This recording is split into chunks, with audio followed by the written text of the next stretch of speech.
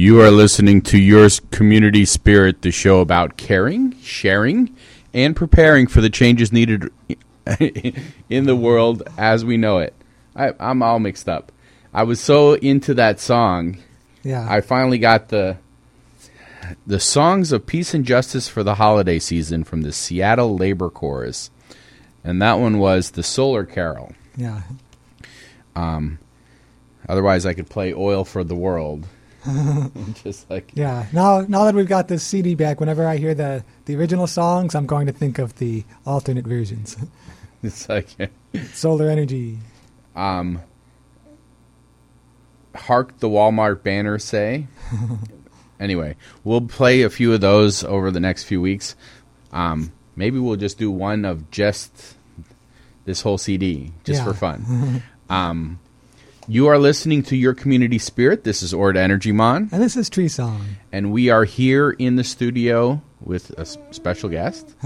Yeah. We got Bedelia in the studio here, too. Let's talk about how the world is falling apart while we work on making it better. Yeah. Methane emissions are racing toward nightmare status? Yeah. That's not at all a sensationalist headline there. Methane emissions are racing toward nightmare status. Concentrations of the potent greenhouse gas rose faster and faster in the last decade and potentially in the last 2 years, according to 2 new studies. If methane, that's cows' farts, right? Cow farts. Well, and some humans fart methane, too. Actually, not all humans do, but some do. Quote, if methane keeps going up, we could easily see a degree Fahrenheit increase independent of CO2 by the end of the century, says Stanford Earth scientist Robert Jackson, co-author of both studies. That would be a worst-case scenario, end quote. The cause is largely biological. It's too soon to pin the blame on one factor, whether flooded rice paddies, growing cattle herds, belching landfills, melting permafrost, or gassy wetlands. I said gassy wetlands. Yes, I did. But our agriculture deserves particular attention, the studies show. That doesn't mean we can ignore the methane contributions of oil and gas exploration, Jackson cautions, but rather that ag deserves, quote, the same level of scrutiny.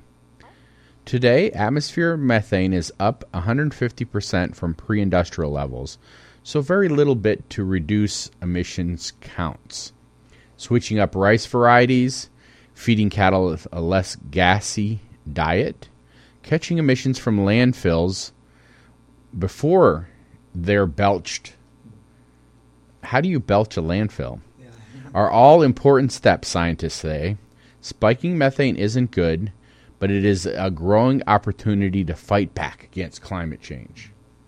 I read another article one time about how apparently, supposedly, if you feed the cows a certain type of algae, it helps reduce the methane in their poops, in their farts, So it's all interesting, all the little steps you can take. I mean, another step is to not have so many cattle. Portland bans new fossil fuel infrastructure in a stand against climate change. Portland City Council unanimously voted on Wednesday. Hey, we're like on top of the news. Yeah. To adopt zoning code changes that ban the construction of new fossil fuel terminals and the expansion of any existing ones in Oregon's largest city. This is likely the first time an American city has welded its city code to halt such a large array of fossil fuel projects. Under the new ordinance, which will take place next month, new large terminals for transporting and storing coal, methanol, and various natural gas and oil products can't be built in the city. The rule also forbids expansion of Portland's 11 existing facilities, 1 liquid natural gas plant, and 10 terminals for petroleum fuels. It's kind of scary that they have that much, bomb material. Yeah, it's that explosive already there. It also makes it a big deal, though, that they're passing something like this. If it were a city that didn't have anything like that, then sure, it's just an official measure. But this is actually going to impact things. Quote, in order to make our attention real, to not be party to the increase in fossil fuels, we had to go down into the details of our zoning code and change it and say that these uses are prohibited, Portland Mayor Charlie Hales told Inside Climate News before the vote, which ended up being 5-0. He added, what we've done in Portland is replicable now in other cities. Everyone has a zoning code, end quote. Portland's zoning code update is just the latest example of how communities are finding creative ways to prioritize public health, safety, and the climate ahead of the new fossil fuel infrastructure. Earlier this year, City Council members in nearby Vancouver, Washington, passed an ordinance to ban future oil terminals, and the officials in Oakland, California, approved a ban on all new coal infrastructure, effectively rejecting a proposed new coal terminal. As more communities take steps like this, Hale said, quote, we can build part of a green wall on the West Coast by saying we aren't going to have these facilities in our cities. It starts to have a profound effect that's far more than local, end quote. Reminds me of the quote, we'll build a wall and we'll make them pay for it. We'll build a green wall and we'll make the polluting industries pay for it. This is another good example, too, of how you don't have to wait for federal action in order to make changes. You know, your city, your state, your county can all work to improve the conditions that you live in. The people can improve the conditions that they live in. All right, so in other news, backup plans. Scientists try to download government climate data before it disappears forever. Totally chill scientists are trying to download government climate data before it disappears forever. It's not like anyone thinks Trump's appointees will delete or suppress valuable troves of data, including CO2 levels, sea and land surface temperatures, ice sheet thickness, sea level rise maps, changes in the Gulf Stream, and more, right? Surely they would never do that. Well, just in case, scientists have started to make copies of vast historical data sets that are currently housed on government servers. Well, I mean, just to be a little devil's advocate, shouldn't they already have a backup copy? Yeah, it doesn't hurt, you know. Just like, I mean, let's say a meteor strikes D.C. or whatever, you know. This is very important historical climate data, so let's back it up.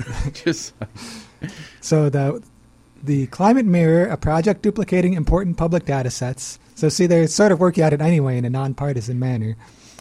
They launched a tweet from journalist Eric Holthaus, and it's organized by the University of California at Davis environmental researcher Nick Santos.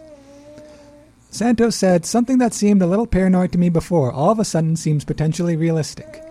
Now, you know, the incoming administration hasn't announced any plans to edit or delete these data sets, but again, it doesn't hurt to back them up. And it wouldn't be the first time that researchers were muzzled by a conservative administration. During the Bush years, climate scientists were systematically censored, according to a 2007 report from the House Oversight Committee. It also reminds me of how we've discussed on the show before, in the state of Florida, state employees were not allowed to talk about climate change.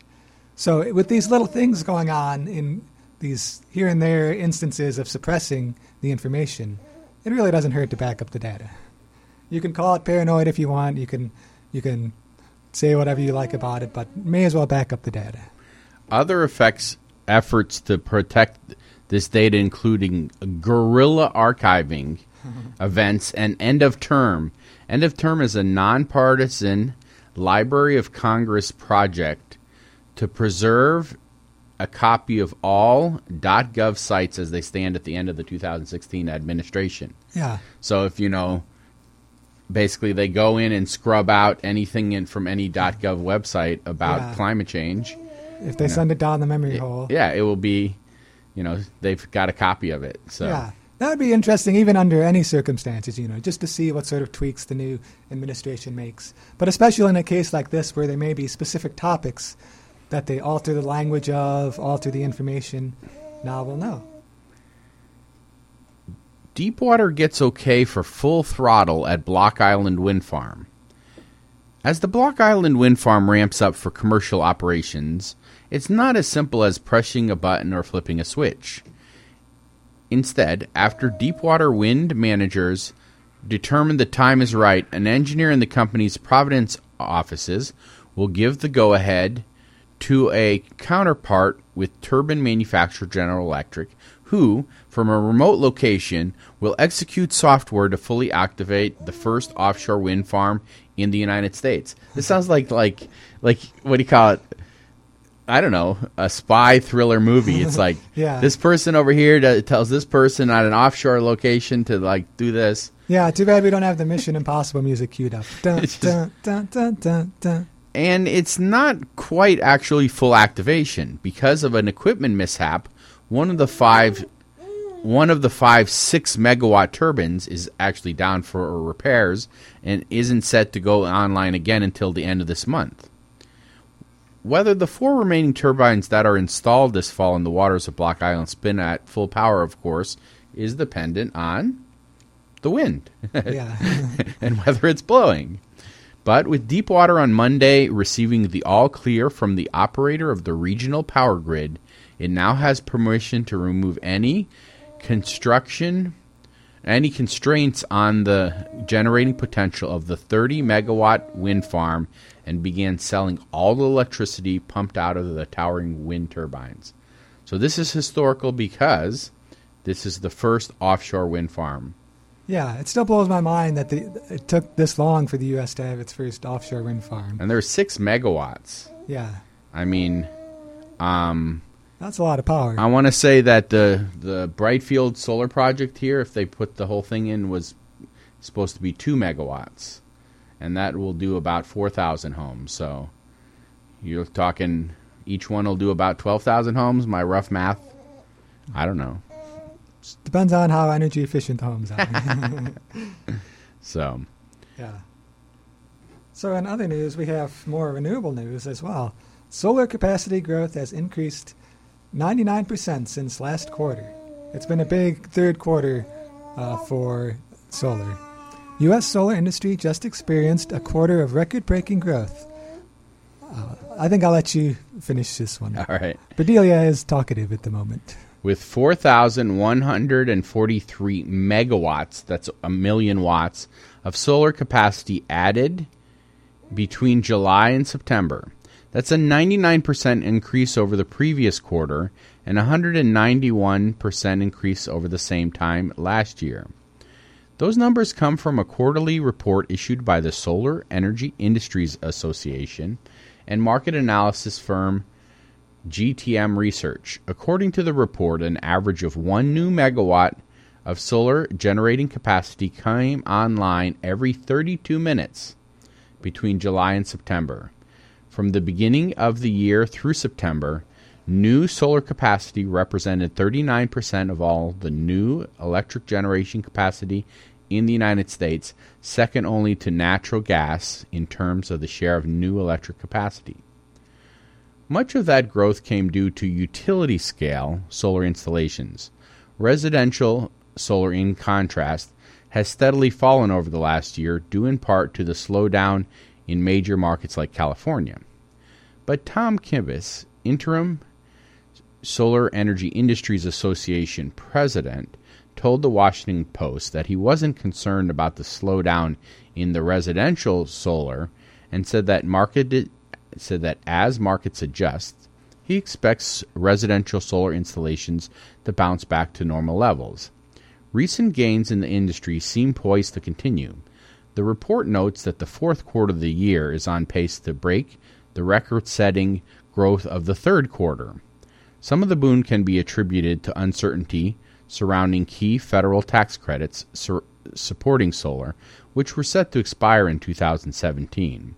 Companies looked to capitalize on those quarters, tried hard to push through solar projects in 2016, but then Congress extended the tax credit. Companies can now push project into 2017 or later. So yeah, I mean, the federal tax credit has been extended till 2022, but it gets to be a little less every year. Yeah. So currently it's at 30%. I guess I can reiterate the information, though, about Illinois. Illinois just passed let me see if I'll get it right off the top of my head. The Future Clean Energy Jobs Bill, something like that, or the Future Energy Jobs Bill. The main thing is it's a lot of money to go towards renewable energy installation. Basically, their goal is to go from the current 55 installed to 1,350 installed by 2020. Yeah. So that's quite a big change. So what is that? I mean, that's not quite a 1,000% increase, but going from 55 to over 1,300, yeah, that's a major jump. Yeah, it's almost 30 times, just mental math. Okay. Yeah. And there's a major bit of money behind it, too. And so, unfortunately, that money does not become available until June 1st of next year. So really have 2.5 years, once the project starts, to go from 55 to 1,350. Yeah. So that's going to be a lot of installation. Correct. And so if that happens, I would say Illinois, if I remember right, will become the 6th in the nation as far as solar installed. Yeah. Just go from nothing, and jump up to, in the top 10. Yeah. Well, and that'll be quite a big shift, because I know I was just hearing last night about how Illinois is one of the, I think, 5th maybe in coal in the country. It's a high coal country area. So then if it makes the shift and also becomes 5th or 6th in solar, yep, then that'll be quite a change. Well, considering that a lot of the coal companies are laying off people because coal has dropped from 50% market share in energy down to almost 30% in the last couple of years, just because the cost of coal is higher than the cost of natural gas. Yeah. And so... and really, a lot of the plants may just be staying open just in the hope that coal will eventually boom again, but it's not going to boom again. And so there's this shift of, coal to soul, where people are coal miners are being retrained to be solar installers. Yeah, I like that phrase, coal to soul. Yeah. So I might have made it up, yeah, but I don't know, because I read a lot of stuff and some things get stuck in my mind. Yeah.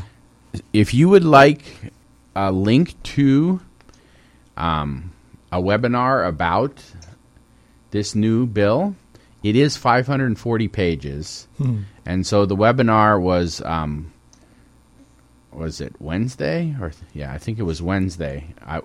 Tuesday I watched it. And I have a link to it if you want to receive it, copy of it.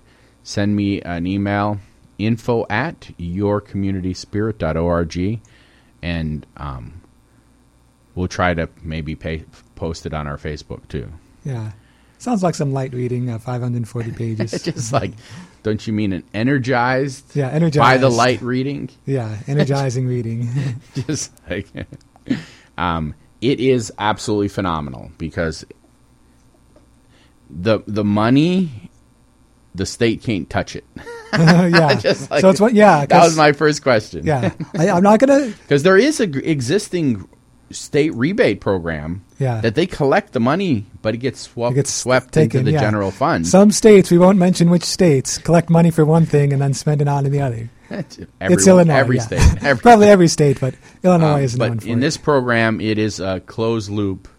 That basically the money is collected, and it can only be used for that, because that's the program. Yeah. So the state has nothing to do with it. Just today is National Chocolate Covered Anything Day.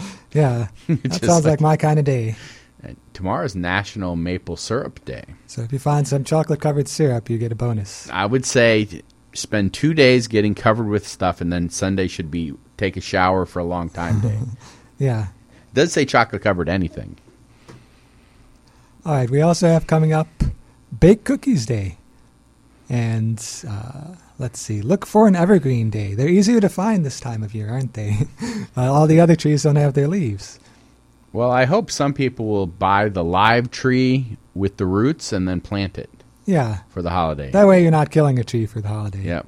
And so. Here's another fun one, Go Caroling Day. So you could take some of these... People do that? Yeah, I guess people still go caroling. You could take some of these holiday songs we're playing, like the Solar Energy one and all that, and carol with those. Solar... I forgot. Solar Energy. Inexpensive energy. Coming up is Humbug Day, so maybe we should, skip that day. Yeah, bah humbug. We'll be too humbug to celebrate Humbug Day. Well, it is the shortest day of the year also, so... Yeah, winter solstice. It's good that they picked the Bah Humbug Day for the shortest day. But it's also look on the bright side day, because guess what? The sun will come out tomorrow. Yeah. Right? The days start getting longer again. Yeah, after that day, the days start getting longer, so it's a pretty exciting time. Yeah, what do you call it? My Rotary Club, we normally do our street cleanup in the afternoon. But now the afternoon is dark. So we normally do it at 5:30, and so we're actually going to do it Saturday morning now because, well, it's not dark. It's not dark, yeah. My mornings have actually been like that. After the time change, my mornings were bright again, but then it's getting darker and darker. Some happenings that people have provided to us. Donations for Standing Rock are still being collected because Southern Illinois stands with Standing Rock. There recently was this phenomenal fundraiser event, and a lot of money was raised to buy supplies for there. Yeah. And anyone who can donate supplies may drop their goods during the open hours of Gaia House or the Center for Subsistence Research. All right, so the next one is the Silent Art Auction. It's going on also over at Gaia House. It's going through Wednesday, December 21st. The Silent Art Auction will end on that Wednesday, and it's during the business hours or by scheduling an appointment at director@ourgaiahouse.org or 618-549-7387. And they had this on display at the Chris Monteclonzadon. There's still some of those pieces there and some beautiful local artwork, an opportunity to support local artists and support a local nonprofit. There's also an art exhibit by incarcerated people from Statesville Prison. I thought Statesville was like a movie. It's an actual place? Yeah, there might be a movie about it, too. I know I've seen the staged reading about it. This exhibition features beautiful screen prints and other work by incarcerated men at Statesville Prison. The reception is open to all, and the exhibit will continue through January, open Saturdays and by appointment. Who is missing at the table in this holiday season? Over 2 million are locked up in our country, often without recourse to further education. The reception is today at 4:30. Also today at 7 p.m. at the Gaia House is the pizza and movie party. Which one's more important? The movie and pizza party appears and happens on the third Friday of every month. Join for a night of movies, pizza, popcorn, and more. Is free and open to the public. Pizza is available for members of Gaia House. If you plan on pizza, please go to the Facebook to RSVP so they can make sure there'll be enough pizza.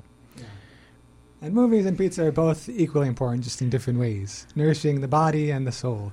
Nourishing the soul with silly movies like Hot Tub Time Machine. Hot Tub Time Machine. That's what got voted on for the... Sometimes, because of, the nature of Gaia House, sometimes it's these deep, sort of philosophical, political movies. This time it's Hot Tub Time Machine. Well, it's what people vote, right? Yeah, it's what people vote. And it's actually... I've seen it before. It's a pretty fun, goofy movie, so... People want to relax and unwind for the holidays. Also tonight... Small Potatoes, Cousin Andy's concert series.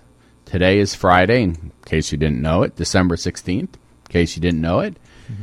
This event will be at 8 p.m., in case you didn't know it, at Yellow Moon Cafe in Cobden. Cousin Andy's invites you to the Yellow Moon Cafe to hear Small Potatoes regale us with their annual holiday concerts, which is also Vern Crawford's annual birthday party. Oh. So he doesn't have it biannual. It's every year. Every year he has a birthday, yeah. So, and this is the last concert of Cousin Andy's for the season. And if you want a chance to visit with Vern and Lauren, this is it. Yes. Also coming up this weekend, we have the Winter Indoor Community Farmers Market. It's happening Saturday from 9 a.m. to noon over at the Carbondale Community High School.